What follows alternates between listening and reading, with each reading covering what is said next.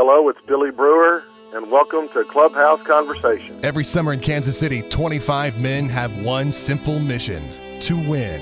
Starting pitchers, corner power hitters, middle relievers, speedy gloves up the middle, closers, utility infielders, backup catchers, and they're each remembered here. From 1969 to last year, all Royals careers have been preserved with the most comprehensive collection of facts, memories, and stories in existence. Welcome to Clubhouse Conversation.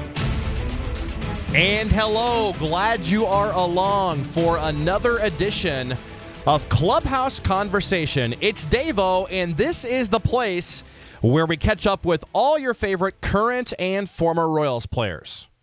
And we do it every week year-round. A former Royal joins us for a 40-minute to 1 hour-ish chat right here on Clubhouse Conversation. We talk about all the times, going back to childhood through the big leagues, and especially focusing on said player's time in Kansas City. And today that said player is Billy Brewer, who pitched for the Royals from 1993 to 1995. Had some really nice seasons here in KC, did Billy Brewer. Appeared in 144 games overall, and it's quite the coup that Herc Robinson got in Billy Brewer, both when the Royals got him and when they traded him. Now, the Royals took Billy Brewer very unexpectedly, both to him and the rest of the baseball world. They got him in the Rule 5 draft. It was a real astute pickup by the Royals. We'll find out why and how coming up here in just a few minutes. But Casey got him, and he was great for the Royals in their bullpen, especially during 1993 and 1994. And then Herc Robinson was able to trade Billy Brewer for Jose Offerman, who gave the Royals several good years at second base. So it worked out great for the Royals and Herc Robinson. Billy Brewer gave the Royals some great years, and then he also got them Jose Offerman. Now, Billy spent parts of 7 years overall at the big league level with the Royals, Yankees, Athletics, and Phillies. A guy who I'm very excited to talk to, a guy that I have great memories of watching pitch out of that Royals bullpen, setting up Monty, him and guys like Rusty Meacham coming out of that Royals bullpen. And he joins us now on Clubhouse Conversation from his home in Texas. Billy, first of all, thanks so much. It's an honor to have you on the show. And second of all, how's everything going with you here in 2015? Going pretty well. Just living in Waco, Texas, and enjoying the good weather we have in Texas right now, and taking it easy. Yeah, you're still involved with baseball, too, in 2015. So tell us more about the Waco Storm and then what you're up to down there.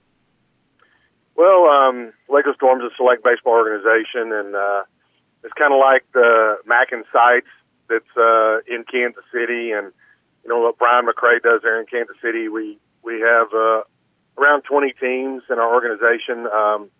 Todd Haney, a former professional baseball player, and I are partners. And, we help kids get to college. Been doing it for about 10 years. We've helped over 200 kids get college scholarships and had some move on to professional baseball. And it's pretty much a year-round job down here because the weather's so good. Yeah, and so much baseball down there, too. Who are some of the guys that have gone pro that you've worked with? Garrett Matledge is our most recent one, and he's in the Tigers organization. Also have a kid named Cody Lovejoy that was an outfielder. He went with Tampa Bay. Had Todd Glazman. He's also an outfielder with Tampa Bay. And one other kid, Dylan Newman, ended up being a pitcher. And I believe he was drafted by the Mets. Had a few kids. Yeah, we got to get a Royals guy down there one of these days, right? Yeah, I push them. The Royals have a lot of good young arms, man. That's going to be hard for to get any drafted right there. Yeah. So yeah, that's true.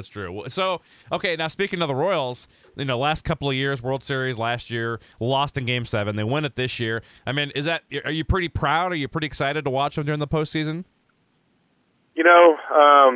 The Royals, it's my number one team. I mean, even above the Rangers and the Astros. I grew up a Rangers fan, but, the Royals will always be very dear to me, my first big league team, and I root hard for them, and, all my boys that play for me, they know how much I love the Royals, and they're all rooting for them, and, we go out and have team parties, and, we watch them through the playoffs. It was fun. It was a lot of fun watching those guys, and I have a lot of respect for that organization, and and the opportunity they gave me. But watching those guys, in the playoffs, I guess the year before last. Now they lost in Game 7. It probably hurt me and the Royals fans just as much as it hurt the players. It was just so close, and to come back and get back to that position again is just phenomenal for them. All of us were so proud of them, and I know the old players that played there, just so proud of those guys and the organization. It's so just the way they did it too, right? Seeing them come from behind by 2 runs or more 7 times in the same playoffs, it's ridiculous. Yeah, I mean, perseverance is huge, and like I said, they're young, they're vibrant, they're excited, kids playing a grown man's game, and they had what you need, and that's they never quit. They just never quit. They never gave up. They knew they were never out of the game, and that was just fun to watch. Absolutely. Have you been back here at all since your playing days? I have not. The last time I was in Kansas City would have been 2000, I believe. When I was, I tried to come back to Kansas City to play, and I came down for that mini camp that they had in the winter, and spent some time with Jeff Montgomery down there, and that's the last time I've been in Kansas City. Man, we gotta get you back and see the renovations and everything, man. You'll love it. The park is so nice now. Not that it wasn't before, but yeah, well, no, it was beautiful before, but I promise you, I've heard like I said, I've talked to Brian McRae, quite a few times. I've seen him during the season, and I called BMAC at the last second. I believe it was not this past World Series, but the World Series before, and I was like, dude, you got to get me a ticket, and I'll fly up. And of course, he didn't, which I can understand. Probably had everybody asking him for him. So yeah. Well, one of these days we'll get you back. So, and speaking of back, let's go way back in the day. So, you ready to go back, starting with Spring Hill High School? Oh my goodness, that is way back, isn't it? Yeah, let's do it. So, Longview, Texas, Spring Hill High School. So, you were all-state twice in baseball. Was baseball your number one sport? Always your favorite sport? Always your best sport growing up? No, actually, basketball was my favorite sport growing up.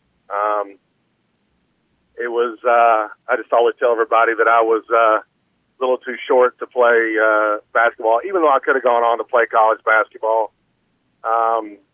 It was my favorite sport. Basketball is, a lot of action, a lot of stuff, but, baseball is where I knew that I could, potentially make a mark and get a good college scholarship and things of that nature. But, I love basketball. Now, who was your MLB team growing up then? Were you a Rangers, Astros guy, or who was it? No, I was a Ranger. I was a Ranger fan growing up. Good old Nolan Ryan and those guys? Oh, gosh, yes. Well, actually, Nolan, I don't think Nolan was there until I was in college. I don't remember, honestly. Yeah, that sounds about right.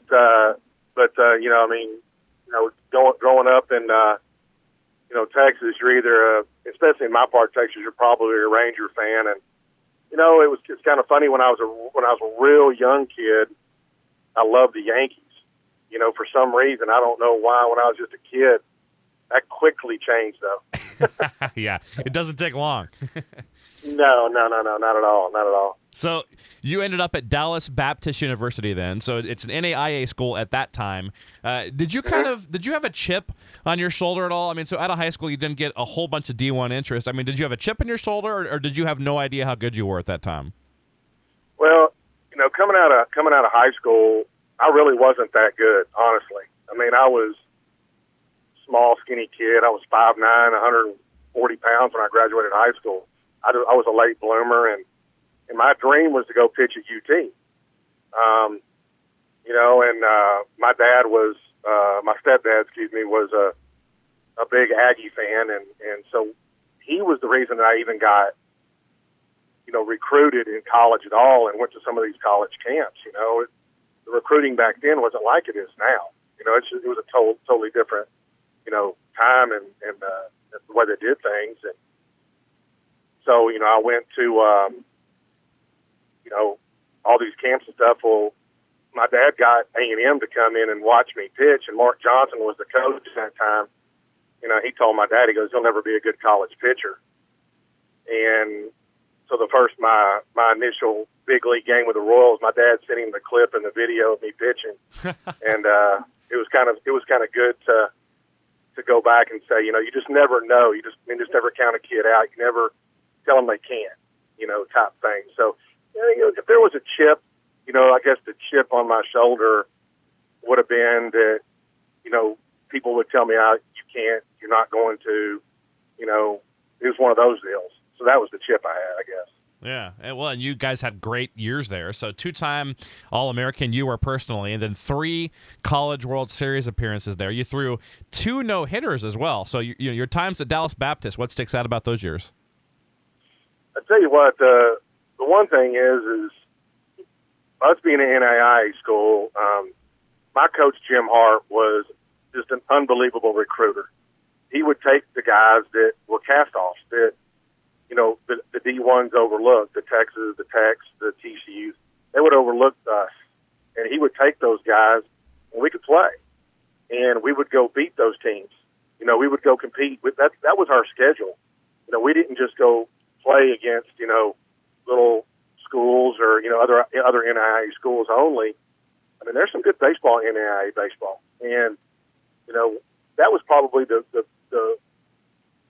some of the best memories I had was, pitching at Dish Falk against Texas or, throwing a one-hitter against Baylor University or, things like that are the memories because you're playing against those big teams that overlooked you and then you go beat them. And that was an awful lot of fun.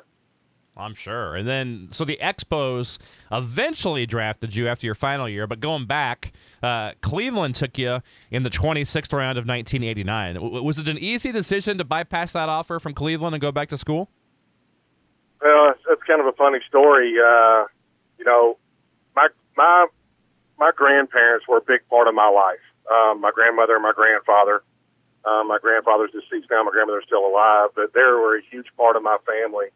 A huge part of my life. Well, and when that happened, I was seriously talking to my family about going on and pursuing my professional career, and and my grandfather said, whatever they offer you, I'll double it if you'll stay in school. And I said, really? He goes, yeah. He goes, I'll do that. And I said, okay. Well, they offered me a $25,000 signing bonus, and then my senior year of school, which would have equated to about $60,000 at Dallas Baptist at that time. So I told my grandfather, I said, well, I guess I'm going to stay. You're going to owe me $120,000. He goes, well, he goes, maybe why don't you just stay for the experience and go through your senior year and get your degree. He kind of backtracked a little bit when they found out it was going to be, it was a tough decision. It really was. But you know what? I love my college experience. I love my coach. I love my teammates.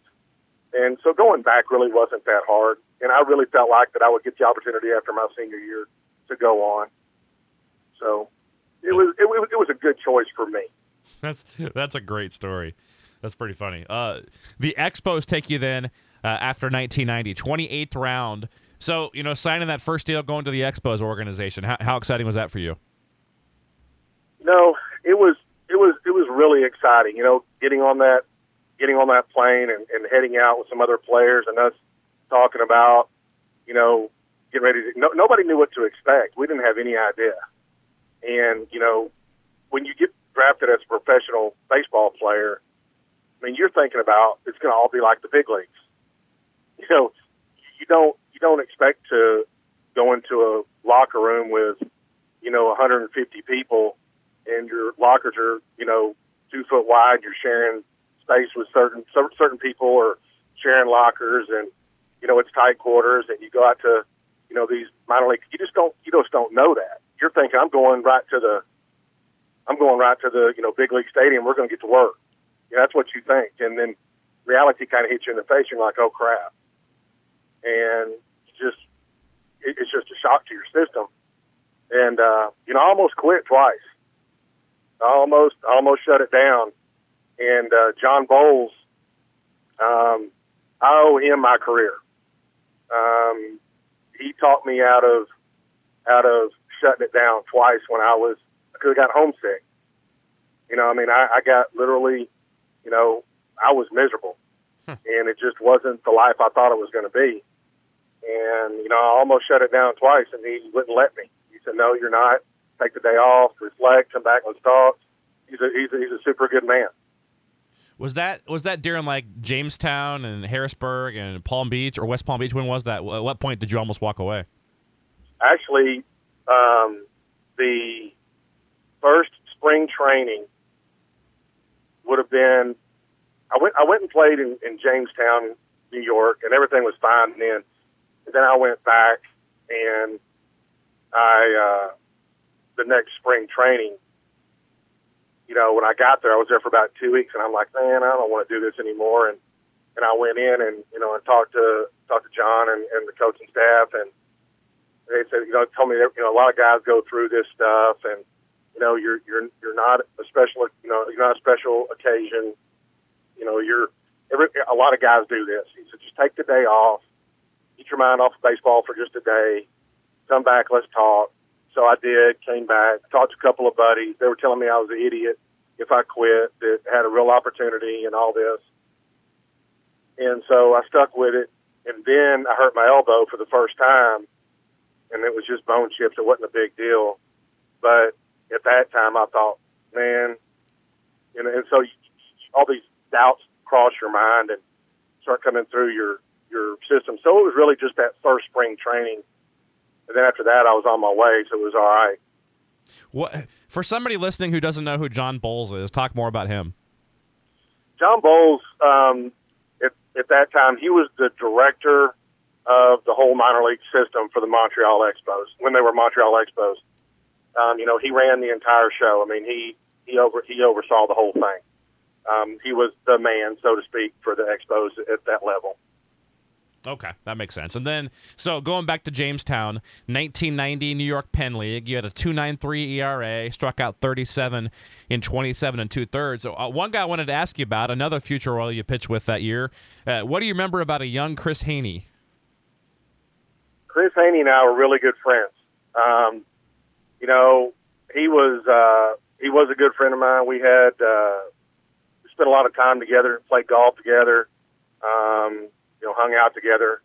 The one thing I remember about Chris that was so funny is, you know, he was fearless. I mean, he had a great mentality to be a pitcher. You know, he didn't, nothing got to him, nothing bothered him. You could never tell anything. He just was out there getting it done. And that probably came from his dad, which was an ex-professional ball player too, which probably helped him, you know, kind of mentor him, you know, on the way up. But Chris was a good guy, and good pitcher too. Yeah, had some real good years here. So 1991, Rockford, Illinois, a 1.98 ERA for you, 43 Ks and 41 innings. And then Miguel Bautista was there with you, pitched for the Royals later. And then same thing next year, 1992, you were High A West Palm Beach and Double A Harrisburg, 3.02 ERA. That year. So before we talk about that Rule 5 draft, going back before that, did you feel like at that time, so think back to where you were like at, you know, West Palm Beach, Harrisburg, you know, the end of the year comes, did you feel like you were a prospect at all, and did you have any clue at all that you were on the Rule 5 radar? You know, I did not. I didn't even know what Rule 5 was. And going back, you know, when I left A-ball, and went to Double A, I struggled. I was. They already wanted me to go pitch in the Mexican League. I was supposed to go. I believe it was Mazatlan. Does that sound right? Yeah. I believe that's where I was supposed to go. Well, when I struggled in Double A, I had control issues. I felt great, but I just had control issues, and things weren't going right. The guys from Mazatlan, you know, called and told the minor league guys that, hey, we don't think he's ready. You know, we don't need him to come, you know, pitch for us this winter in winter ball, and so that kind of took me back a little bit and made me kind of think, hey, you know, you're doing good, but you're not as good as you may think you are. You know, you need to get to work. And so, fortunately enough, they got me into the Winter League, or their instructional league there in West Palm Beach. And that's when I learned how to throw a slider. And that's what took me to the next level, because I was just a fastball, curveball, changeup guy. And I learned a slider in instructional ball, and they got me my opportunity to go pitch in winter ball in Puerto Rico. And I went off in Puerto Rico. I mean, I had an unbelievable winter ball, and that's, of course, when I got Rule 5. But I did not know that I was even a prospect, really. I knew I was doing some good things, but I didn't realize I was a prospect or a Rule 5 candidate. No, I did not know that. So did the Royals likely see you in Puerto Rico? I mean, how did they? Because it was kind of a coup for Herc Robinson and company to get you and pull you out of there. Everyone was kind of like, how'd they pull this guy? His numbers weren't. I mean, they were good, but they weren't that great. I mean, how'd the Royals find you? Do you know? Well, I don't know. Gosh, I can't think of his name. Stewart. Art Stewart. Yep. Art Stewart. Yeah, Art Stewart. He's the one that saw me. And the other day I was watching the parade on TV, and I saw Art Stewart come by, and I thought, man, what a great guy he is. But anyway, I was in Puerto Rico, and I don't know. I mean, like I said, I don't know if you have my numbers from Puerto Rico, but I remember them, and they were sick. No, it was like, it was like I had 28. I only gave up one earned run the whole winter. 28 innings, one walk, like 36 punch outs. I mean, jeez. And I was facing big league guys. I mean, I played with Juan Gonzalez, but I was facing like Baerga and Villanueva, guys like that, and I was dominating them, and I think that's what kind of on the radar. That's why they took me. Yeah. So what do you remember then about that day? It's December 7th, 1992. How'd you get the news you were going to the Royals? Where were you at? Who told you? And what was that moment like? Well, I came in after I closed out a game. I came in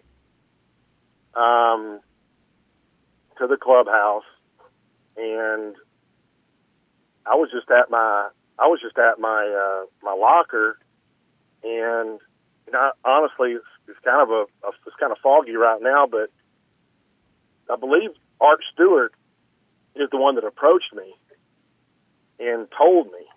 And I don't remember. I think Herc Robinson may have been there, but I just, for the life of me, I can't remember, because when it was said to me, I was like, "What's the Rule 5? I mean, what?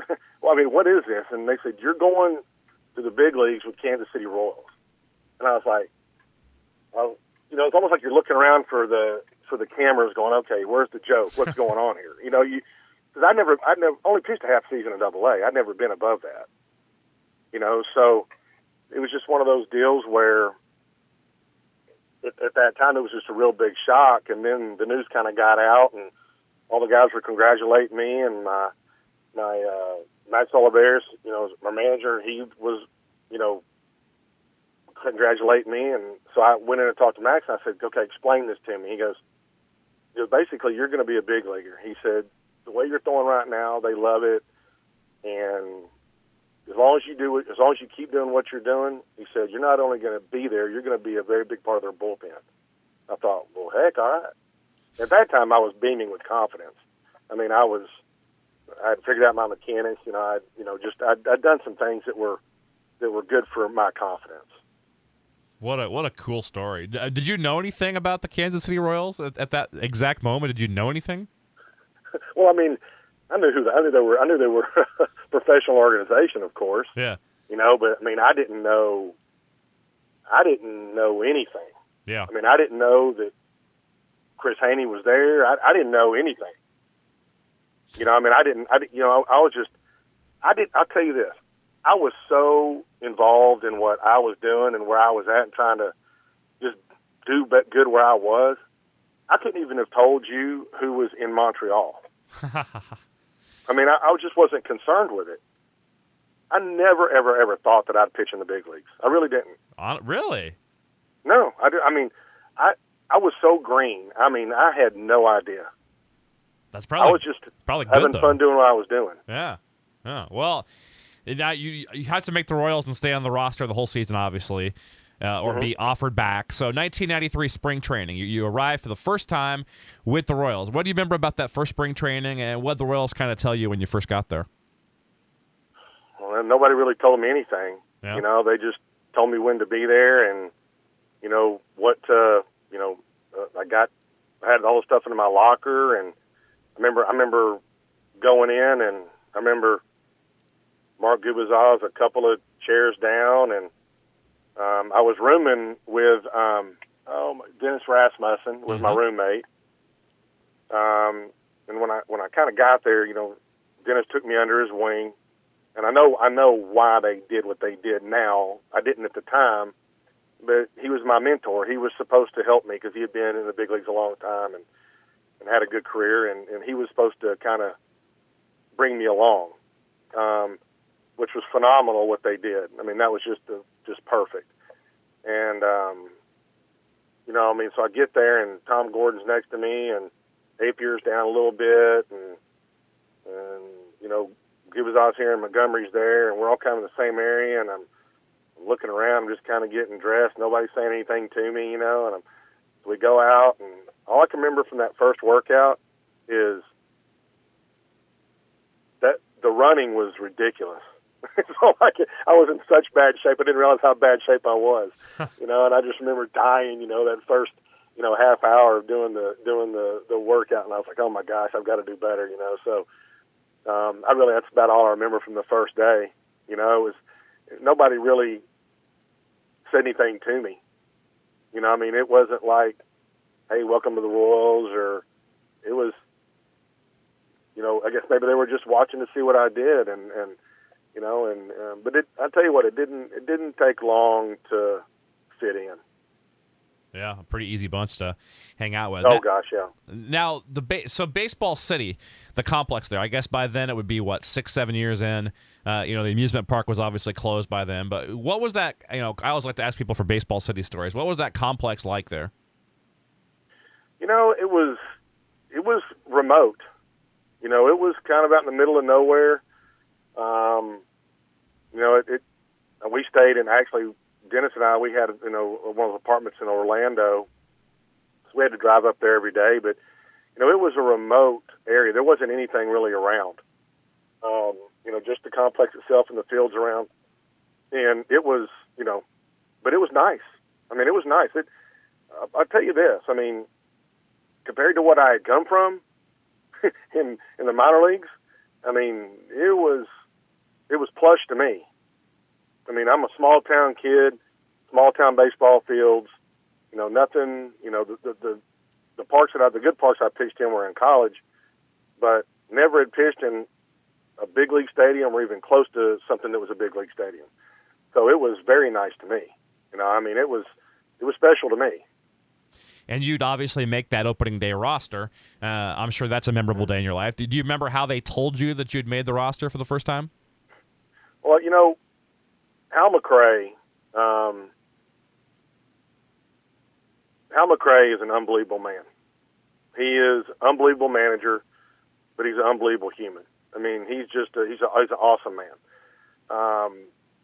But what he did was really kind of, I wouldn't have ever guessed it, but he handed all the pitchers, the guys that were left in spring training, to narrow it down to a 12-man, you know, or whatever, you know, 12-man roster for the pitchers or whatever it was.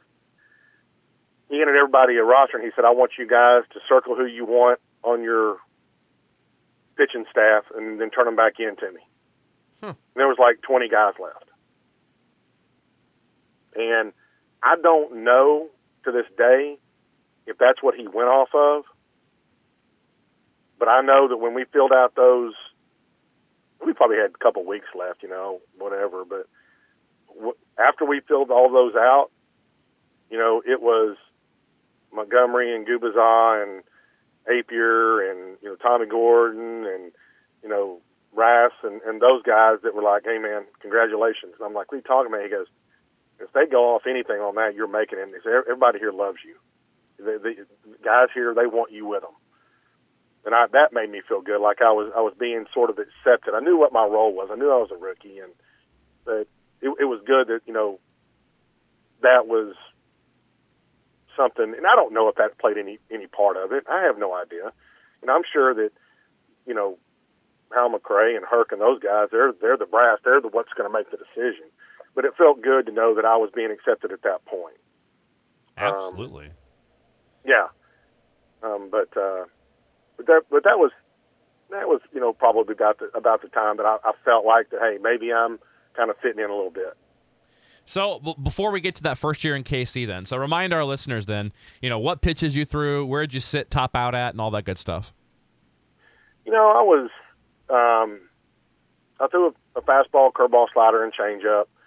I topped out at 94, but I usually pitched right around 90 to 92 is where I pitched. So that's where I sat. And I wasn't overpowering by any stretch, but decent control and a good slider, which helped out a bunch. Had some pretty good stuff. And your first big league appearance comes against Boston.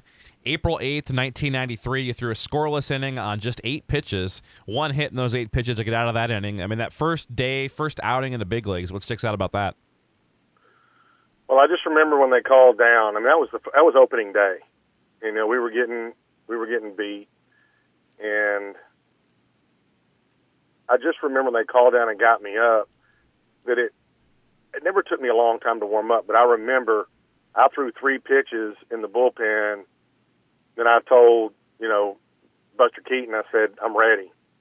He goes, what? And I said, oh, yeah, I'm ready. He goes, oh, you got a lot of adrenaline going, don't you, kid? And I'm like, yeah, I'm ready to go. And he goes, okay, you'll probably have the next inning. Just take your time. You're good. And then, so I had the next inning, and I remember when they opened up the gates for me to run out, and I didn't ever think I was going to get to the mound. I mean, I did not think that I was ever going to get there. And, finally got there, and I was completely out of breath. I'd hyperventilated because I was so nervous. And so I get out there, and, first batter I face, you're going to want to get ahead, and I throw a fastball, and the hitter, I think his last name was Calderon. I think that's who it was that I faced. He got a hit between third and short in the 6th hole. So I'm going, man, here we go, and then I got to face Andre Dawson, popped him up, but I got out of the inning, unscathed, which was good. Nothing impressive, nothing just phenomenal. I just got my first inning out of the way. And I remember going into the dugout, and we were getting beat, and I had to be careful because we were getting beat, and I know it's not about individual performance, it's about team at that level, but at that time I was so happy that had happened. But I was sitting on the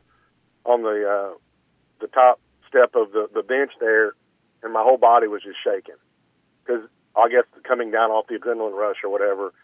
But it was just such a great experience. I mean, I wish every kid that played baseball could experience that one time because it's just phenomenal. It's just such a rush.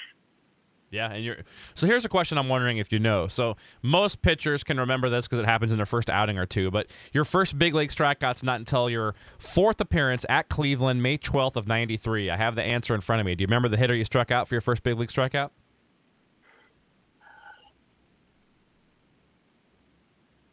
No, I don't. Really? Wow. I don't. I really don't. I didn't even know.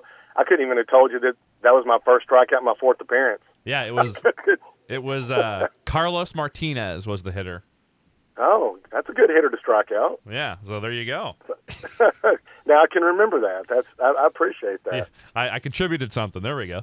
That's awesome. So that's awesome. 1993, then you were like number 1 in the majors. Only 4 out of 39 inherited runners scored. So that was 10.3%. What enabled you to be so successful coming in with messes all over the place? Do you just focus on the hitter and not worry about the other stuff, or how are you able to do that? Well, I think it's more of knowing what your job is and knowing the situation and what you have to do not to let that guy score. And I took a lot more pride in not letting somebody else's run score than worrying about my own. I mean, because I knew that it directly reflected their stats and their numbers, and I worked really hard at not letting it happen. And, so I mean, my job as in my position at that time, my job was not to let runners score and to get left-handers out. I mean, that's what they wanted me to do. And so that's just what I really focused on hard. I really tried to focus on those two things and was pretty successful at it. And then you get in 46 games that first year, 3.46 ERA. You didn't allow an earned run your first 8 appearances as well. And then, so the next year, so 1994, you kind of become, one of the 2 top setup guys for Monty. Team leading 12 holds you had in 94. You had the 2.56 ERA. You were 3rd in the league with 50 appearances. And you had a couple of awesome stretches. So first of all, going back to 94, you allow the home run opening day to Rafael Palmeiro, but then no runs your next 18 innings, 15 appearances after that. And then you had another one of those where you didn't give up a single hit during the month of July. So, there's a couple different great stretches there in 94. I mean, how much fun was that, before we talk about the team's success that year, how much fun was it for you individually getting in there and being on, that often in 94 there, getting that many appearances? It was I give the credit to Hal. Hal showed the confidence in me. He could have, after the first appearance, he could have buried me. He could have sat me in the bullpen. He could have lost confidence. But he ran me back out there. And when he ran me back out there the next game, I knew right then that I was going to be a big part of the team. I knew I was going to be a big part of the bullpen. And so I just locked it in. And when you have competition like we had between, myself, Rusty Meacham, Jeff Montgomery, when you have that kind of competition of who's going to be the best, and it's fun competition, it's not everybody's rooting for each other. When you have that camaraderie, it makes it a lot easier too. I mean, I was behind those guys just as much as they were behind me, and it made that year a lot of fun in that bullpen. I mean, because everybody was doing their job. So it was a few good stretches. It really was. But it was a good year. That was by far my best year in the big leagues, by far. And as a team, I mean, besides 2003 and then the last few years, one of the last really fun summers we'd had here. So you guys, I thought, were headed towards the playoffs. You were sitting at 64-51. You had a 14-game winning streak like 5 days before the strike happened. I mean, do you share the same sentiment as I do? Do you agree that you guys would have been a playoff team without the strike that year? There's no doubt, and I truly believe that we'd have had a really good shot at winning the World Series. Our team was a lot like the team that the Royals have had the last couple of years. We were a team. We had a great manager. We had a manager that trusted the team. He trusted the players. Great pitching coach, great staff. But our players, we were such a unit. I mean, it was such a good unit. I mean, it was like everybody got along. Everybody did things together. We weren't apart. We didn't have cliques. Everybody rooted for each other. There wasn't any selfishness. It was just one of those teams that you just love to be on. And I agree 100%. I mean, there's no doubt we're making the playoffs.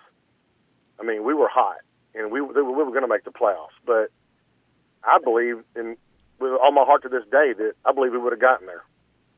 And that was funny too. With the Expos, that was their last. Weren't they like 100 wins at that point or something ridiculous like that? Yeah, right. So you've got to feel bad for those guys too. No kidding. So how frustrating was that strike then for you? What do you remember about when you guys went on strike, and what was that like? Well, me being only my second year, I had to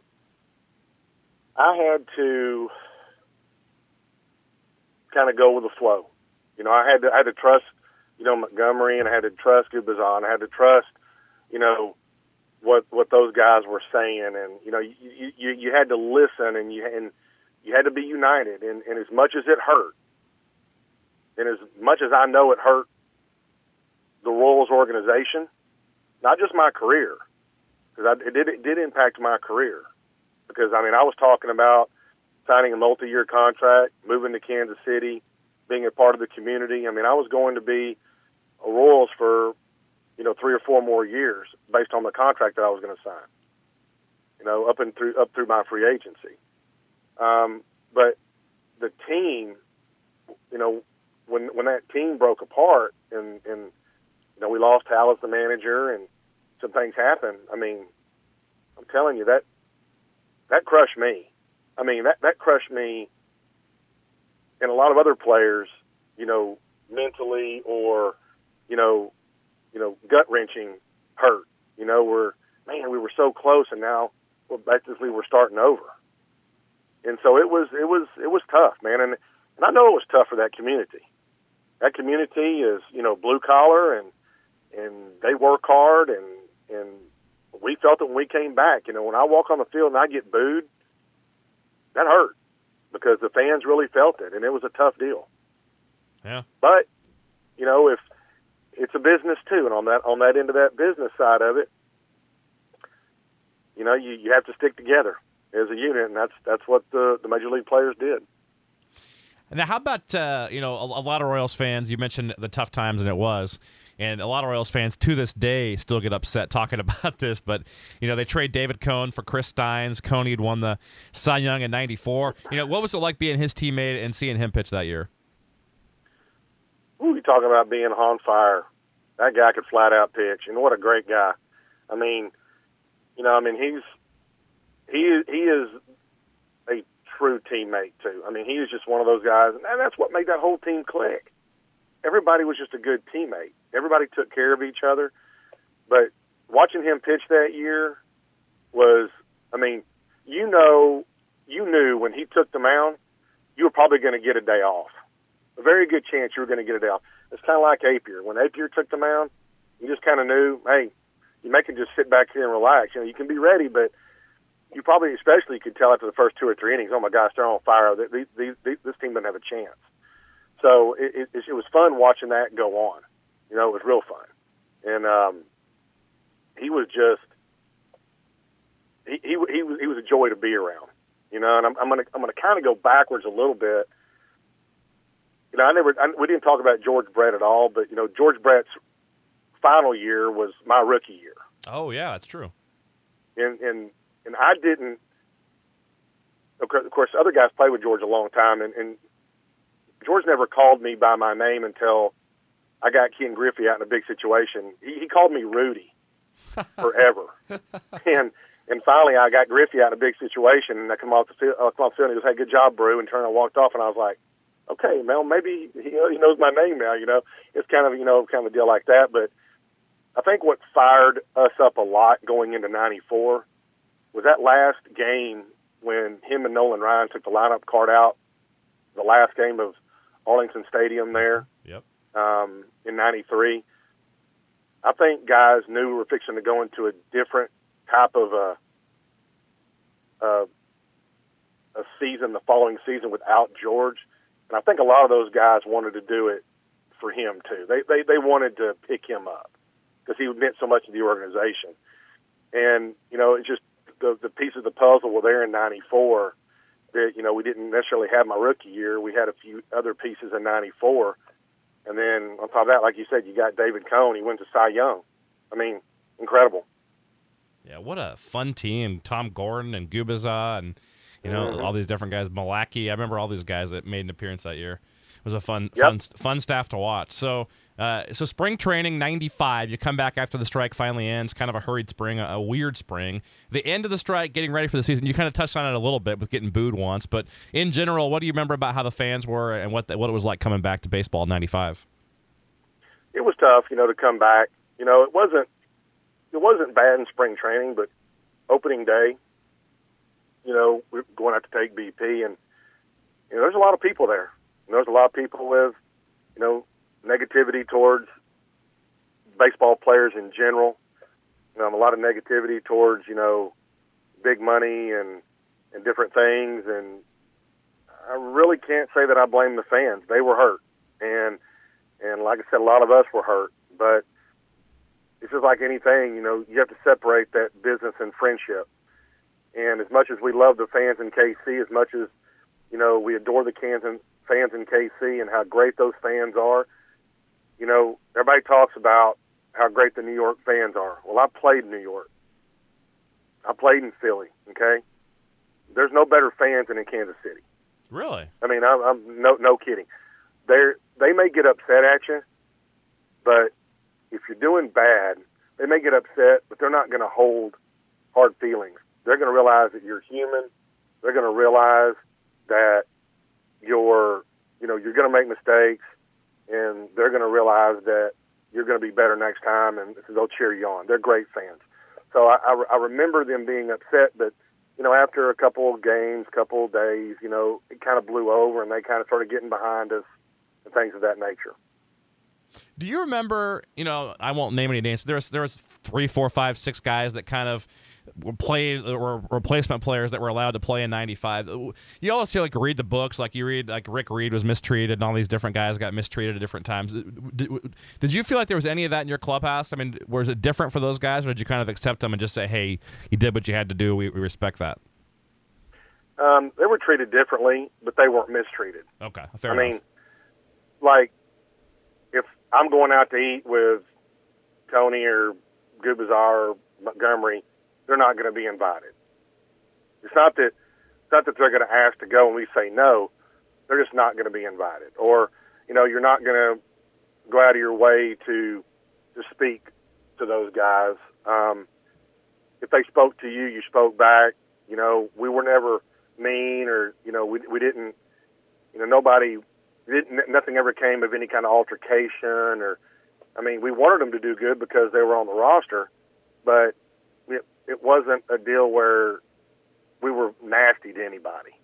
And so that kind of got blown out of proportion a little bit, and it was unfortunate. I don't think that anybody should have, I live 20 minutes away from Craig McMurtry. And he's the coach at Temple Junior College here, right down the road from me. Okay? And he crossed, all right? I've talked to him about that on a couple of occasions. He looks back and tells me that he wished he never had done it. And I think at the time it sounded great for those guys, but I think if they could do it over, they wouldn't do it. Yeah, I can see that. So you get in 48 games then in 95. You guys were 70 and 74, second place. You were actually with him, a half game or a game in the wild card with about 3 weeks to go, and then you kind of went into a stumble there at the end of that year. But, memories of that 95 season. Well, for me personally, it was a very tough season. Started out great. I was just kind of picking up where I left off. Like I said, you have different managers, and you have the way you have managers manage, and they manage players, and they do different things. And I'm not going to sit here and rip Bob Boone by any stretch of the imagination. But there was a difference in the clubhouse and a difference in the feel of the team. And I think that played a lot into the fall back instead of the push forward. And it was a situation to where I had one bad outing and I got buried. I let it affect me personally. I lost confidence. And I can tell you right now, as a major league player, former major league player, whatever it is, it's hard enough to pitch at the big league level when you're completely healthy, when you're completely full of confidence, much less when you're not completely healthy or you have a lack of confidence. It's very tough, and the mind is a brutal mechanism that we let sometimes get in our way, and I let it get in my way, and it was my own fault. I let somebody else dictate what I did with my head, and so it ended up being a subpar year for me, when I finished, which probably is, one of the reasons why he didn't want me around. Yeah. Now, before we talk about that trade then, so the city itself, where did you live when you were here? What were your favorite parts about Kansas City, as a city? First couple of years I lived in Overland Park, Very nice area, very nice city. In 93, 94, that's where I lived. And then in 95, I lived in Blue Springs, ended up renting a house in Blue Springs.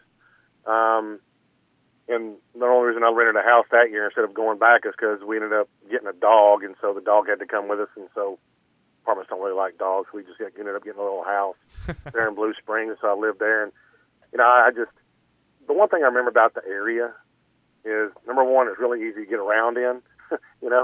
It's not, it's bigger than Waco, but it's a lot like Waco. It's easy to get around in, and it's but everybody, anywhere you went, everybody was friendly.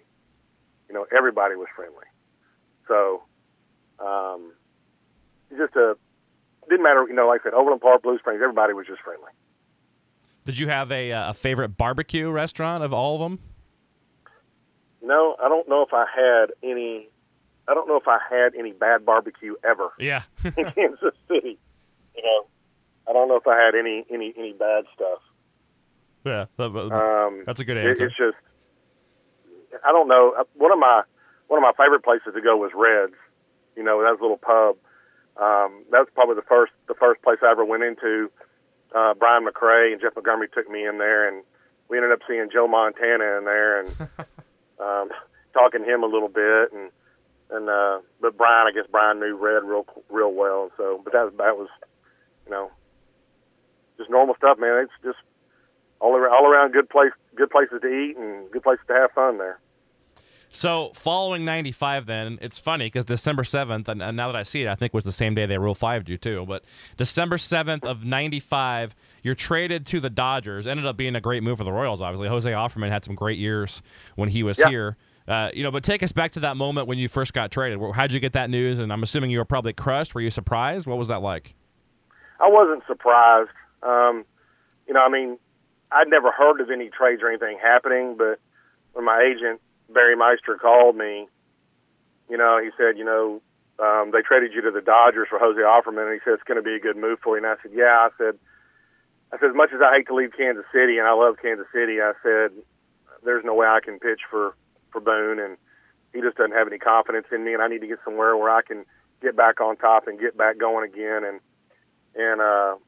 just kind of rejuvenate my career a little bit. And it was interesting because you never actually pitched for the Dodgers at the big league level. So 96, you're at AAA Albuquerque, and then they trade you to the Yankees. You wear pinstripes June 22nd. So I'm assuming at that point, another fresh start, another good thing for you to get there where somebody believed in you? Well, it was kind of frustrating because, I was in AAA and with the Dodgers, and I was closing for them. I was doing real well. I was having a really good season, with Albuquerque, and I was just kind of, I don't know, I guess I was just kind of behind the eight ball. They had a few left-handers in front of me, and they were, a couple of organizational guys, and one was Rudinsky that came from the White Sox, and so I was kind of behind, and so they ended up trading me to the Yankees, and I went right to the big leagues with them after not being in the big leagues the whole year. Yeah. So they got rid of Steve Howe, and I came in and got a win. The very first day I got there, I got a win for them, but it was like a roller coaster there. Well, I tell you what, that's a hard organization to figure out, and a hard organization to play for if you're not one of their boys. Yeah. It's just kind of tough. It's really big city baseball. There's no doubt about it. Yeah, so you got in 4 games there with the Yankees. Mm-hmm. So then prior to spring training in 97, you signed with the Reds, but then get released during spring training. So then you go to Oakland, and you pitched at the big league level there for a few games in Oakland. So, memories of the Reds in Oakland, that situation in that year. I tell you what, I was on a merry-go-round. It seemed like I was just, I felt like I was on that horse, man. I was just up and down and up and down. And I tell you what happened with the Reds is, I signed with the Reds. I came in. I was going to be, Jeff Brantley was over there, and I was going to be a setup man for Brantley. And I went to the Reds, and I kid you not, I could not find my fastball. I mean, I worked out real hard in the off season to get ready, and I went in and I could not find my velocity for some reason, and I don't know why. It was just one of those deals where I got there, and instead of throwing my normal, low 90s, I was throwing mid 80s, and I couldn't figure it out. I mean, mechanically I looked fine, I felt fine. I just didn't have any arm speed for some reason, and so that's kind of why they let me go, is because they weren't the guy that, and they told me, you're not the guy right now we thought you were. And I said, hey, I'm not the guy that I thought I was either right now. I said, I'm going to find it. And I said, you're making a mistake, but I'm going to find it, Then I went to Oakland, and Oakland was a difficult situation because I finally figured out why that's when I started having some elbow problems. That's why I didn't have the arm speed, and then ended up pinching a nerve in my elbow when I was in Oakland. They put me through some tests, and never took an MRI, never did anything medically, but they put me through a few tests, and ended up later finding out it was a bone spur or bone chip that had gotten lodged in between my ulnar nerve. Ugh. But it finally moved, and I was in Edmonton on a rehab assignment, and I faced 7 hitters, and I struck out all 7 hitters I faced, and I was throwing 93, 94. Well, they called me into the office, and Art Howe's in there, not Art Howe, Billy Bean's in there, our manager's in there. I can't remember who he was, because my time was very short there. I can't remember who he was. But I'm thinking they're going to send me back to, I'm fixing to go back to Oakland. Well, I go in there and sit down, and he's like, we're going to option you to AAA, and we're going to take you off the 40-man roster. We're going to add somebody else and bring them up. And I'm not going to go into a long spiel, but I'll just tell you that I wasn't very happy, and I said a few choice words that I probably shouldn't have to a general manager of an organization. But so I accepted my release, and then I flew home, and then that's when I signed with the Phillies. Yeah, it's May 27th of 97. A couple of years there with Philly. You did get in 52 games between 97 and 99. What are your favorite memories of pitching for the Phillies? Well, favorite memories are, because Terry Francona is a great manager too. Enjoyed the heck out of him. I was just, unfortunately, my arm was just giving out. It was just, I don't know if it was because of, when you injure it, it's just hard to come back and maintain. I don't know. I had Tommy John in 98, and missed a whole year there. Pitched basically half a year for him in 97 and a half a year for him in 99 after my rehab was over. It was just, the Philly's a great town. They're a great city too. But they are Northeastern people, and, they're a little bit more harsh, and that didn't really bother me, and I didn't do terrible there. I pitched okay there, and it was just one of those deals where it was just, I was going, unfortunately, it just wasn't happening the way it had happened early in my career. And I don't know if it was just the fact that my arm was just getting tired, wearing out, what was the deal. I just didn't have the stuff that I had before. Velocity was still decent. It was still right around 90, 91, but, it wasn't the sharpness and the crispness and, every time out like it was before. I'd have spurts, but I wouldn't have that extended, 7, 8, 9 times in a row where I'd go out there and dominate. It was, 2 or 3 times, then I'd have a couple of rough outings, and then I'd get some rest, and then I would go out there and I'd pitch better. So, and I think that's what, what their concern was, at the end. So, but it was a good place to pitch. It was fun. Played around a lot of great players there too. Yeah. Kirk Schilling, Lenny Dykstra was hurt, but played around him. Greg Jeffries, Rico Bronya, a lot of guys there that I played with. There were great guys too. A lot of great names there, yeah. Wow. And then year 2000, you give it one more go. 9 games for Rochester, for Baltimore at AAA, and then you finally hung them up. Did injury, and was it just time at that point? Did you walk away with peace in your heart? Were you angry? What was it like walking away? Well, I was angry, but I was angry at my body. I tore my labrum in Rochester. I didn't tell anybody about it. You know, I didn't even. I mean, I went and saw a different doctor. I didn't even go see the team doctor. I didn't want anybody to know. You know, and it was a slight tear, but it was a tear, and it was affecting me. And then I can't remember what the manager was Foley, and I can't remember what his first name was. Tim but Foley? He was the manager. Huh? Tim Foley, maybe? You know, I can't. Was there like a Marv or a? Yeah, there was a Marv Foley, actually. You're right about that. Whoever the manager was for AAA, he was Foley, and you know, he was just. I think he just generally hated pitchers anyway. It was just one of those deals where he didn't like anybody, you know, and you know, and I remember the last batter I faced